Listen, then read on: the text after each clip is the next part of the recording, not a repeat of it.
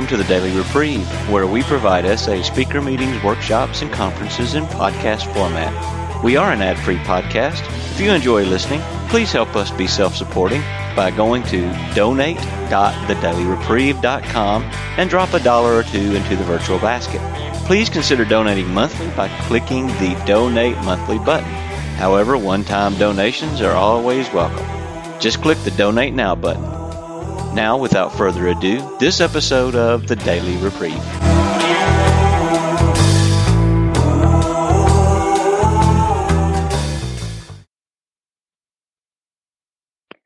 All right. Hello, everyone. My name is Michaela, and I'm in Kansas City, Kansas. I am a sexaholic, and I've been sober since September 17th of 19. So Rena pointed out to me this morning I'm coming up on 2 years, but I know it's one day at a time, so focusing on today. I would just like to start with a prayer. My higher power, I entrust myself to your care and your goodness, and please relieve me of the bondage of self, that I may better do thy will. Amen. So today I'll be sharing what it was like, what happened, and what it's like now. And I think on page 1 of the white book, it really sums up just lots of different forms of the addiction. And for me, it talks about some of us found ourselves consumed by an unhealthy obsession with a particular person or succession of persons. I kept my obsession to myself, resorting to compulsive masturbation, pictures. I victimized others. And my compulsion took a toll on my family, my coworkers, and friends. And then at the bottom it says, whatever the details of our problem, we were dying spiritually, dying of guilt, fear, and loneliness. So what it was like, just to give kind of a list of adjectives, for me, the addiction was really blinding. I couldn't see the truth. I couldn't see reality. I couldn't see the truth about my higher power and the truth about myself. It was also really confusing. I just didn't know how to relate to myself and my own body. I didn't know how to relate to guys. I didn't know how to relate to girls. It was just, a really confusing time. It was imprisoning. Lust just kept me from being able to know how to relate to other people in a healthy way, and it kept me from being myself, and it kept me from making my needs known to other people. It was full of condemnation. I thought I was the worst person in the world. I thought I was this hidden evil that nobody could find out about. The disease was really deceitful. I heard from a member in the program that lust always entices and then it immediately condemns. It was really isolating. I didn't have a lot of friends when I was growing up. It was despairing. I thought I would never heal. It was unreal because I was always living in fantasy, but never being fully satisfied.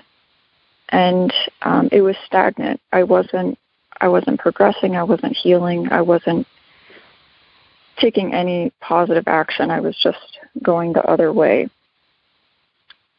So just to kind of share how this disease manifested itself and how it started. When I was pretty outgoing as a little girl, but then in around 5th grade, my mom was hospitalized for depression for a couple of months, and I just remember very specific points during that time, but the rest of it is kind of a blur, and I believe it had much more of an impact on me than I realized, but basically I just really changed during that time, and my parents and my teachers really noticed it. I became very just very introverted and didn't want to talk to my parents about anything. If I cried, I wouldn't go to them. I would just go to my room and be in solitude. I would, when my dad would try to give me a hug, I would pull away from him. Thanks be to my higher power, I don't have any memory of being sexually abused. But something really shifted during that time, and instead of going to reality and to people for comfort, I turned to lust. So the way the disease manifested itself at first was just an obsession with older men. I don't know if I was trying to kind of find a substitute for a healthy father figure, but just my coaches, my teachers, I would just obsess over them and, try to get their attention. But they probably didn't even know any of this was going on. It was all in my head. And yet I lived like my fantasies were my reality. The disease also came out with an obsession with my classmates, particularly one young man. He was dating someone at the time, but I didn't care. I liked him, and I obsessed over him and tried to get his attention. And again, he was, I think he knew like something weird was going on. But I don't know, a lot of people just didn't know that all of this was going on internally. I thought I always prided myself on being really creative and imaginative, but really I was just a sex addict. I was just really good at coming up with different fantasies, and I had these different movie plot lines, and movies are a big part of my addiction. And so I had these whole plot lines and these imaginary friends, and they were really just imaginary sex partners, basically. And some of them stayed with me for a long time, throughout college and after. But slowly I've been able to let go of them. So in grade school, like middle school and high school, and throughout college, it was mostly fantasy that is the way that I indulged in my addiction. But then I don't know exactly when I discovered masturbation. It may have been during high school, but again, that's kind of a blur. I'm not sure why. I think I was just out of touch with reality. So I discovered masturbation. I knew it felt good. I knew it, it felt satisfying. But I also grew up in a religious household, and so I was kind of figuring out, like, okay, this feels so good, like it has to be wrong. Something is wrong here. And so it just brought on a lot of shame, and I started pulling away from my faith, not fully participating in the traditions of my faith. And yeah, it really brought on a lot of shame. So after college, the summer right after I graduated from college, I was really trying to stop. I've never tried that hard before, but I couldn't stop. My body had just gotten so used to that habit of masturbation that it just, it was that's what it was. It was a habit, and I couldn't stop it. So I spent a couple of years doing full-time service mission work, and there was masturbation, but it wasn't it wasn't like every day. It wasn't very often, but it was still definitely present. And the obsessions and the wanting to be lusted after and lusting after other people was definitely present. And the addiction then really kind of overtook my mind in the last year of my service. It was 2016. And basically, because of the shame of knowing that what I was doing was wrong, even entertaining sexual thoughts, I knew that was wrong, and I felt so much shame about it that I was just trying to repress it. Every time it would come up, I would either indulge in it, which brought about huge amounts of shame, or I would try to repress it. And it definitely came back with a vengeance. It's kind of like that trying to plug up a dam and, then it springs a leak somewhere else. And that's definitely what was happening in my mind. And I couldn't handle it. I tried therapy. I became really depressed. I also became very scrupulous, which is a term I use, but basically I was so afraid that I was, going to go to hell, or that I was, in serious sin all the time, and that I was just damned for the rest of my life. And that really played a part in the depression and just a lot of psychological issues. So I ended up deciding to move back home in 2017. Lived with my parents. It's been 4 years. I'm finally moving out. Thanks be to God. But during that time, that is really when I discovered pornography. I had never watched pornography.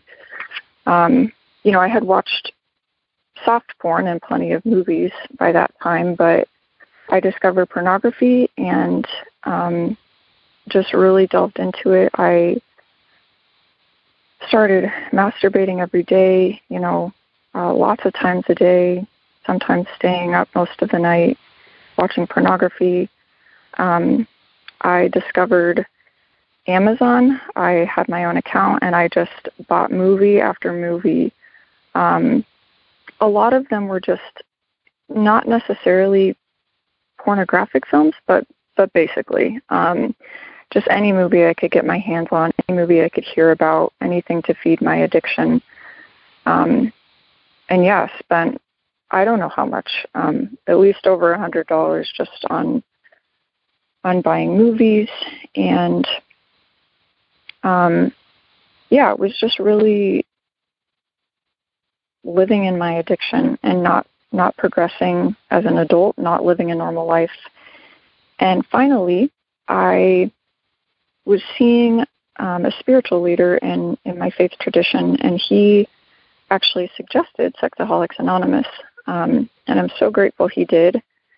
And my reasons for coming into it were not exactly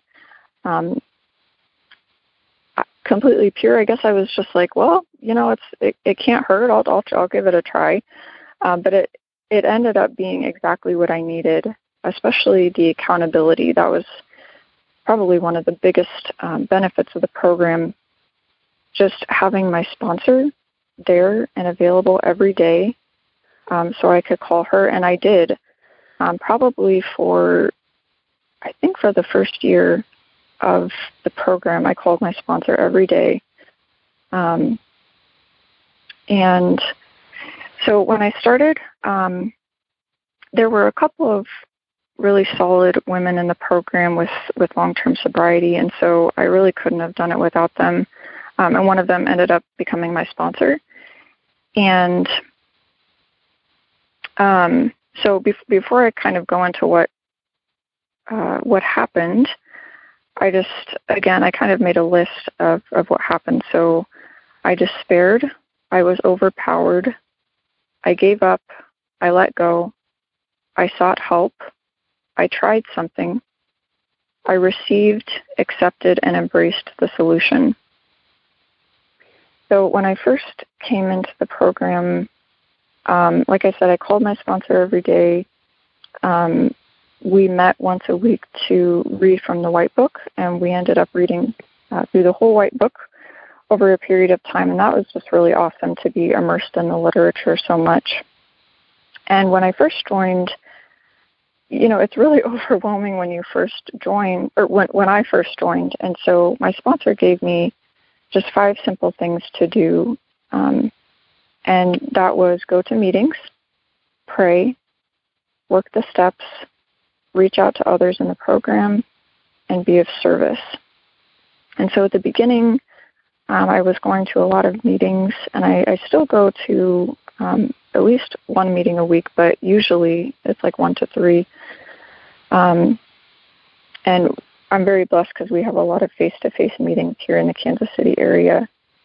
And they just really, the meetings help me make connections. They help me just know I'm not alone. And there's always so much wisdom I gain from the members at the meetings. Prayer. I pray almost every day. Prayer kind of goes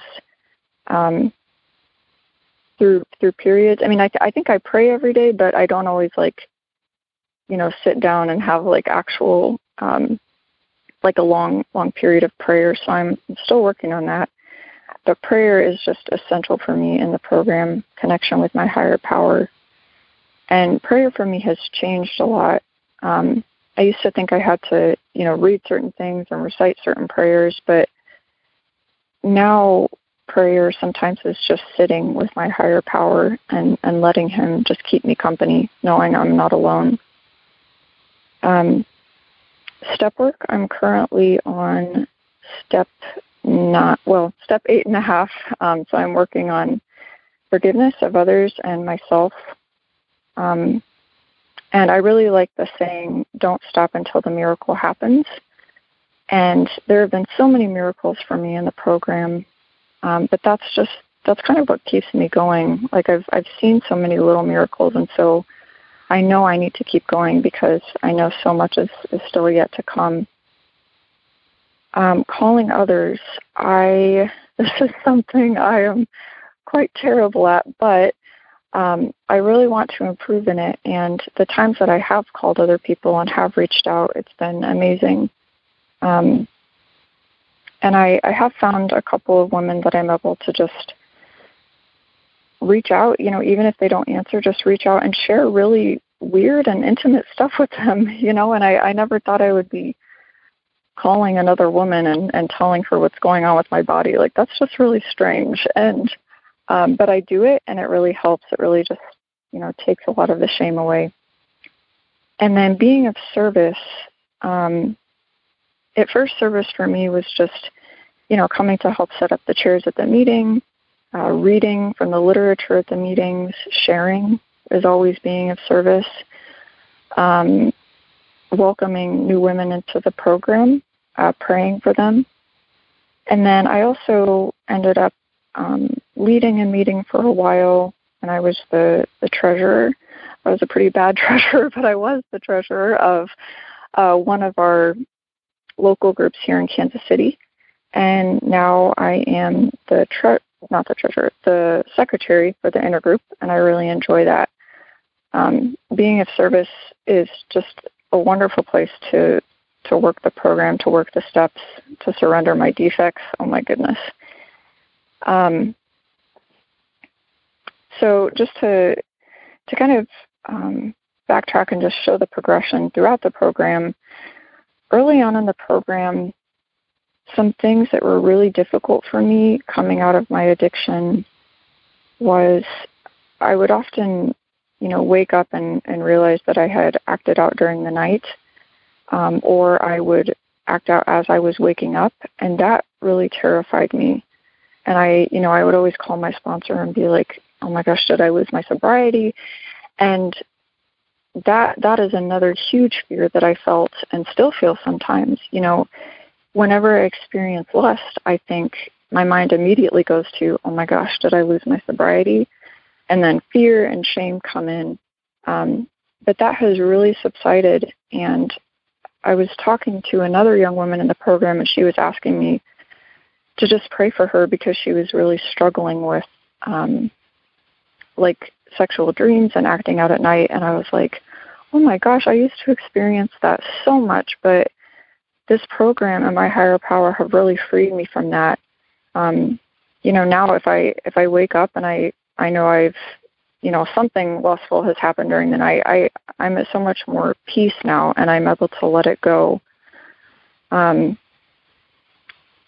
Also, gender was a really, I don't know, it was, the more I went into my addiction, the more, I guess, masculine I wanted to be, and the more gender lines crossed, and, there was definitely attraction to other women, and they were definitely objects of my lust, but it's been really beautiful in the program just learning, what femininity is, and that it's okay that I'm a woman, and it's okay that I have this body, and it's actually a really good thing, and that my desires are good.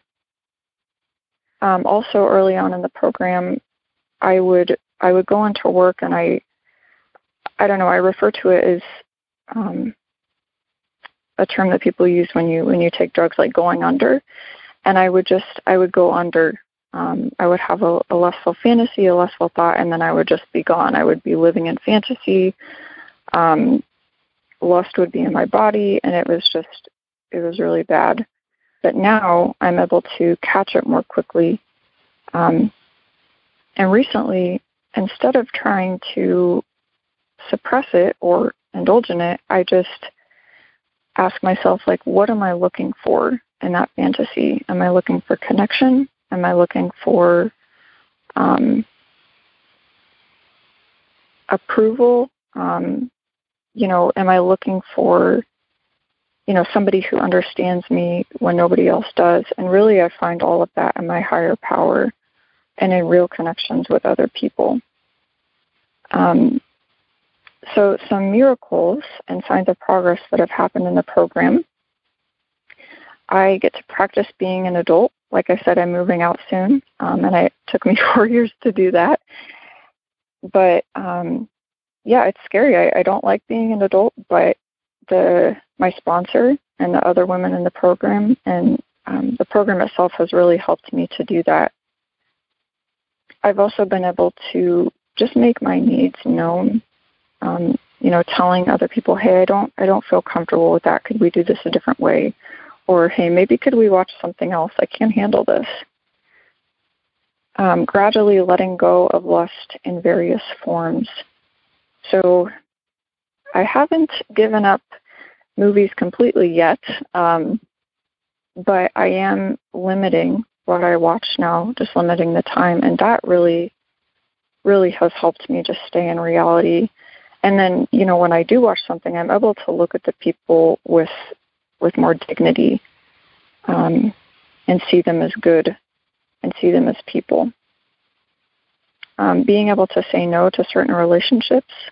I remember early on my sponsor asked me to defriend someone from Facebook, and I never get on Facebook, but that was terrifying for me. I was like, what if they see it? What if they know I defriended them? I feel like a horrible person, but I was able to do it, and it felt really good.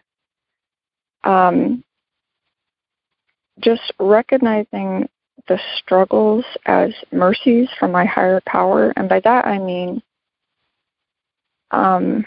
I'll use the example of movies. I love movies. I've always loved them. And I'm like, what higher power? You're asking me to give up something that really brings me joy or to limit it? And instead of taking that as a way of my higher power punishing me, it's really a mercy from him, because he loves me so much and he is for me so much that he wants me to be free of lust in all its forms. And even though it hurts, I know essentially it's going to be really good for me, and it's going to allow me to live a happier and freer life. And then another really big thing in the program is the phrase, to thine own self be true. It's on our coins that we give out. And I love that, because before I would just kind of, and I still do this, it's a work in progress, but I just kind of blend in with whoever I'm hanging out with, and I come to like what they like, and I come to want what they want. But my sponsor has been really good about helping me just be brutally honest with her and with myself, and to my own self be true. I'm very grateful for that. I'm going to check the time here. Okay, so I think I'll just end with some things helpful things that I've heard in the program. Just some little tools. I've heard that when I want to lust after someone, to sing them happy birthday, because it just helps me see them as a child of God and as a fellow brother and sister in the program and a fellow sufferer and healer, or person being healed. Sometimes when I'm feeling a lot of shame, I'll just brush off the shame from my shoulder. Like I'll literally brush my shoulder to brush off the shame, and that's just a really good physical act to let it go. So what it's like now, again, my list, life is clear, it's more hopeful, it's freeing, it's merciful, it's honest, it's connecting, it's real, it's growth-oriented, it's courageous, and it's selfless. So thank you for letting me be of service to you all today. I'll pass. All right. Michaela from Kansas City, Kansas. Thank you so much for your service today. And we are now going to go into Q&A with our speaker. So first, a few rules of the road. In participation, we avoid topics that can lead to dissension or distraction.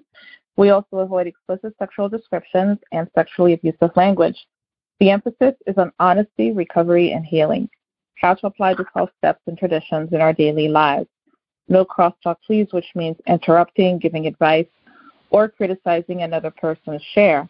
If you feel someone's getting too explicit, you may so signify by saying my hand is raised, at which point the moderator, Rena, New Jersey, may consult a group conscience. All right, so I will invite you now to press *6 to unmute and ask our speaker a question. Again, please be brief so that we can get as many questions as possible into the call. Who would like to be first with a quick question, please? Hi, this is Rob from Brooklyn. Go ahead, Rob. Yeah, it's a two-part question. Like for me, right now, I struggle, and my weakness is when I take a shower, I have to be in and out of the shower quick because I can't be in there too long. Because that was one of my acting out and weaknesses. And the other thing I want to ask is, how strong is the compulsion today, that urge and that compulsion to act out? Thank you. Thanks, Rob.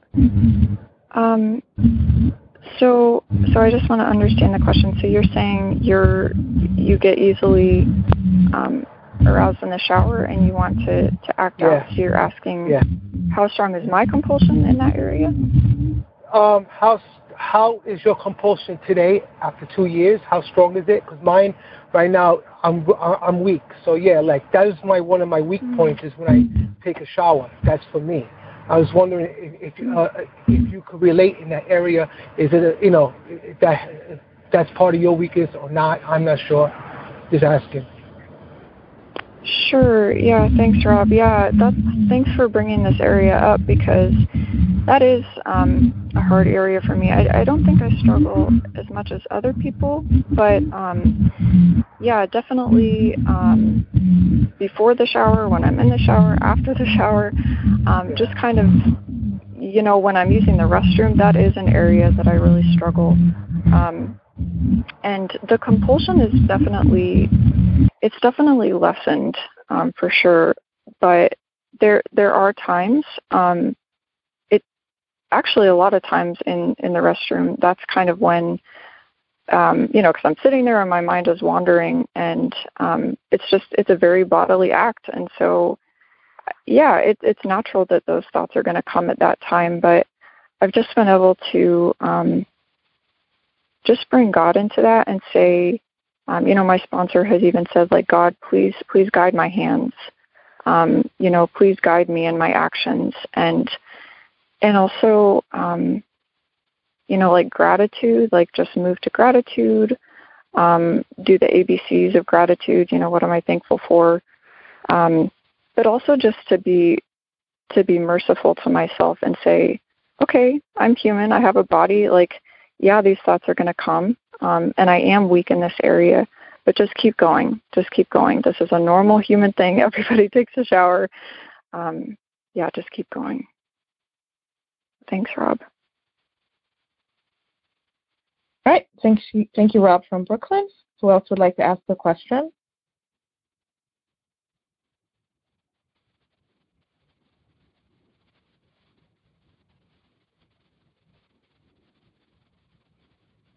press star 6 to be able to unmute.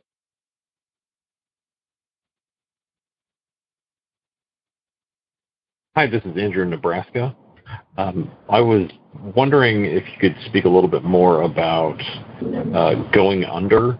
You said it's something that drug addicts talk about, but I haven't heard that term before.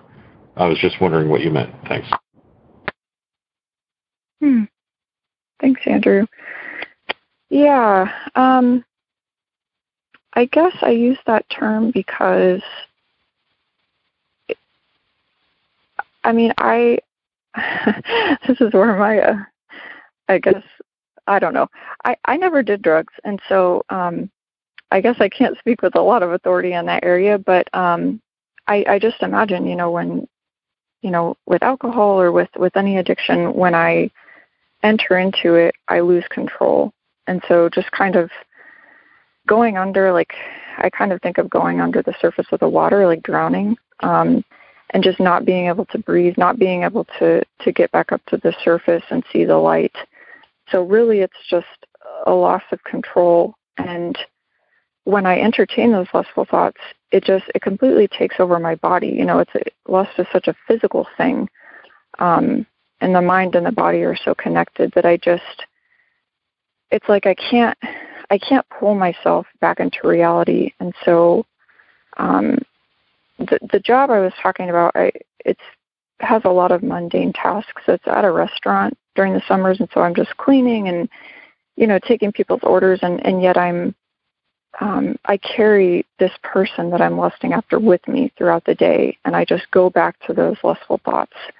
And so it's like I'm just disconnected from reality. So it's really a loss of control. I hope that helps. Thank you, Andrea in Nebraska. Who else would like to press star 6, unmute, and ask a question?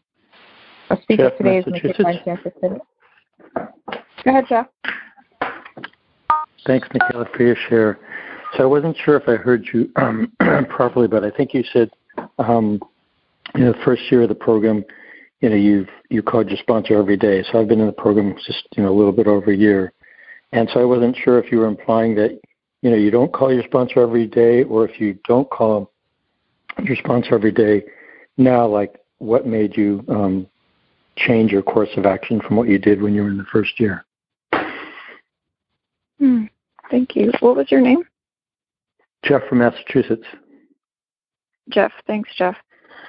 That's a great question. So this is a very humbling experience, but so I was calling my sponsor every day, but then I actually was afraid to call her.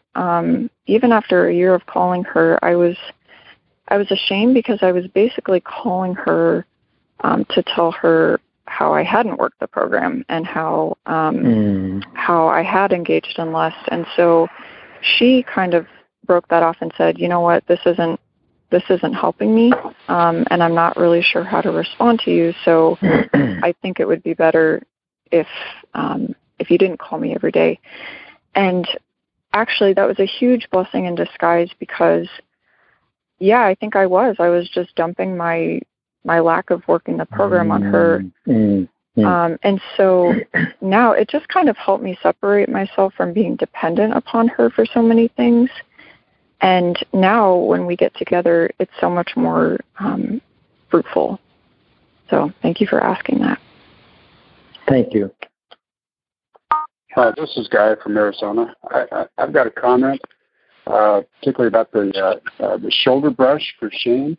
I thought that was very intriguing. I like that idea. Do you have any other kind of those physical manifestations that you use? Thanks for that question, Guy. Yeah,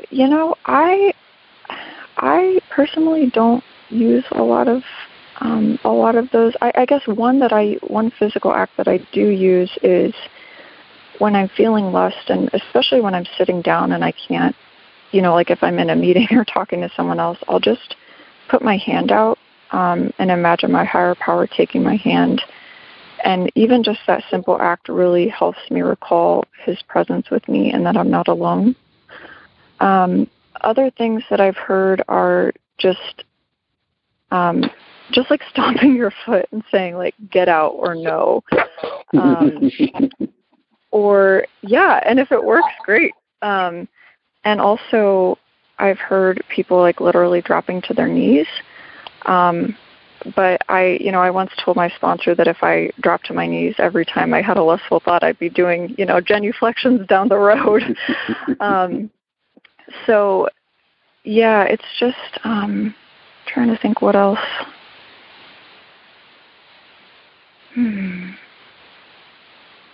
Yeah, sometimes just even shifting positions in my chair. Turning around, like physically turning around, looking the other way. Good. Yeah.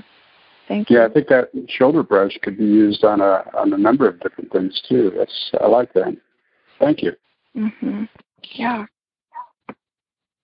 All right. Thank you guys for your question today. Who else would like to press star 6? Ask us. Antoinette. Thank you, Antoinette in Ireland. Go ahead. Great, thank you. Thank you, everybody doing service. And Michaela, I missed the beginning. Unfortunately, I wasn't on meeting for the first 20 minutes, unfortunately. But thank you so much for what you did, Chair. And I'm on. I've done the first 10 steps with my sponsor now. I don't know exactly where I am on 11, 12. I try and reach out or be there if members ask, but I'm sure there's a lot more work to do there, but I'm in other fellowships too, and just trying to balance them all can be a challenge. And I don't know, it's a question you care to answer, or will or can. But I was just wondering, do you also have the eating disorder? Thanks, Antoinette. That's a great question. I don't characterize myself as having an eating disorder, but I do struggle with unhealthy eating and overeating. Yeah, definitely. Thank you. Yeah, and it's just I know one member who told me that we have to deal with gluttony first and then lust, but it's both together and ongoing. And I think the food was there first. Whatever, it doesn't really matter. It's just something I, for some reason, felt the need to ask. But thank you and pass. Yeah. Yeah, and Antoinette, I will add that, I just think because we're human beings and, we need to be, I need to be integrated, and I do know that overeating and shopping and loads of other things really do influence my addiction. And so one thing I have done recently is just I drink a lot of pop. I love Dr. Pepper. And so I've just been kind of cutting out pop during the week. And just even that little thing has been really helpful because it just kind of helps like discipline. And I don't like the word discipline because I want to be gentle with myself, but it just really frees me up in ways that I don't even know. So thank you. All right. Thank you, Antoinette, for your question. And let's have another question for our speaker today. Press star 6 to unmute.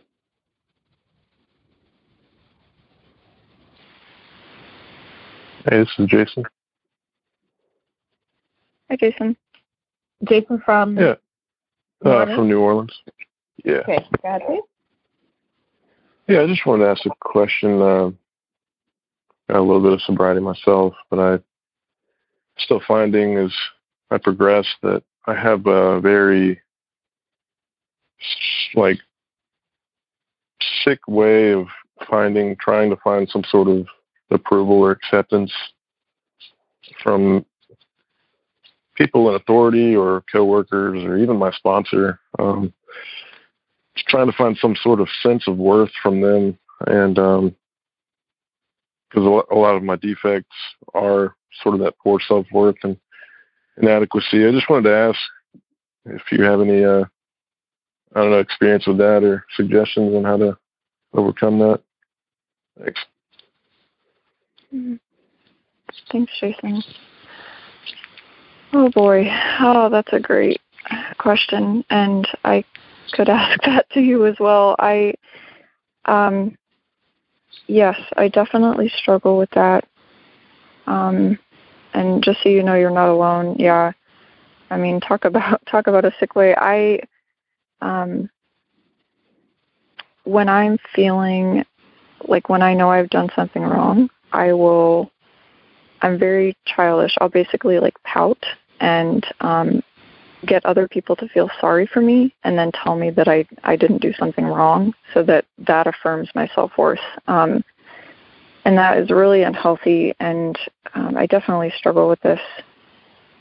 Something, I guess, and it's been very gradual, but something that I have to tell myself is that it's not what I do at all that gives me worth. It's just the fact that I exist. And that might sound crazy, but I really believe that. And, just because I'm human, and just because I believe I was created good, innately good, that it doesn't, it's not based on what I do. It's based on who I am, and that I'm a person. And so it doesn't really matter what other people think or what other people say. It's just, if I pick myself back up and keep trying to do my best, then and even if I don't, like I'm still worth it. I still have worth. Yeah.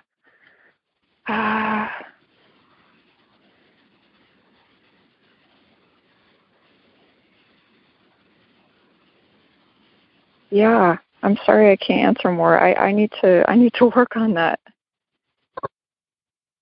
Yeah, thank you. That helps. Appreciate it. Yeah.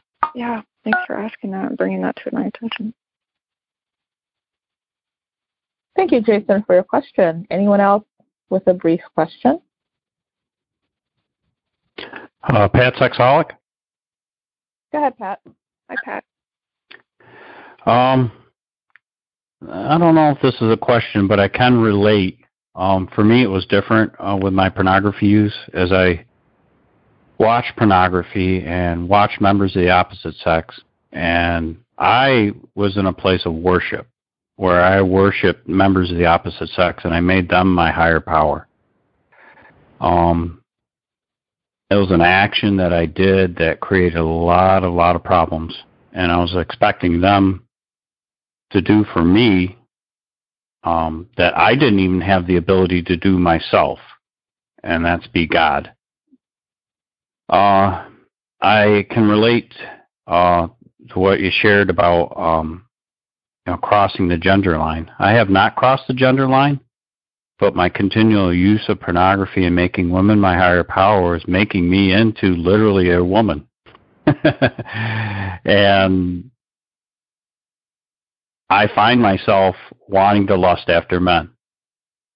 And I constantly take care of that through prayer, through honesty and transparency with my fellows, other men in the program, and talking about it and going to God in prayer for the removal of that. Prior to my pornography use as a young adolescent, I never had any of these things go on. I was in factory condition. It was really neat. I was a happy guy, really happy guy. So I guess I do have a question. What course of action are you taking to walk out of that, other than what you are doing right now? I believe that, and I'm walking out of it too. And that'll pass. Thank you. Thanks, Pat.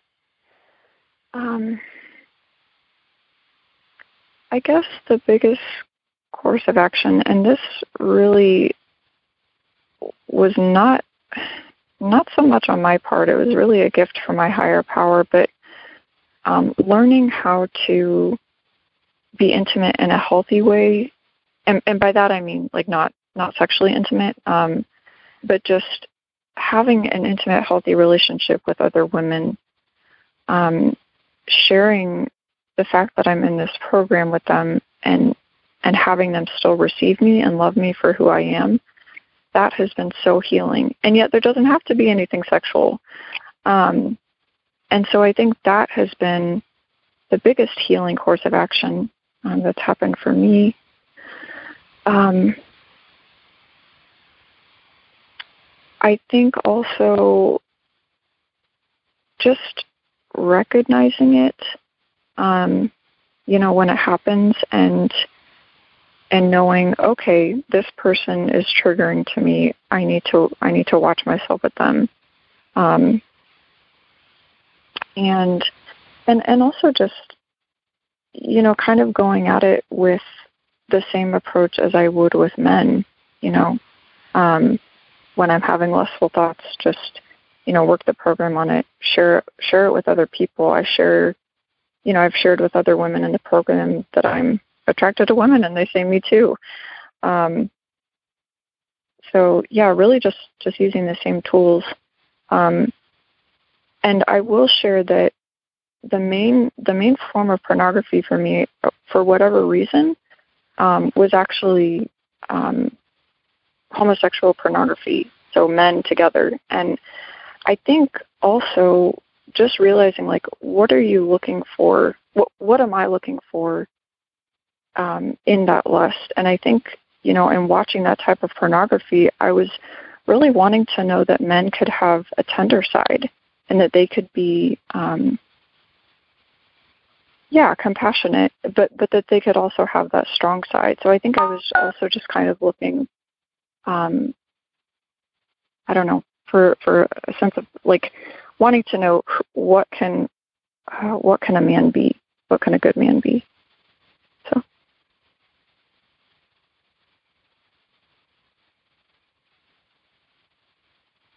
All right, and thank you so very much, Pat in New York, for that question. We are going to pause for announcements, but first I want to say a great thank you again to Michaela in Kansas City, Kansas, for doing us a great service today by being our guest speaker. I'm going to turn off the recording.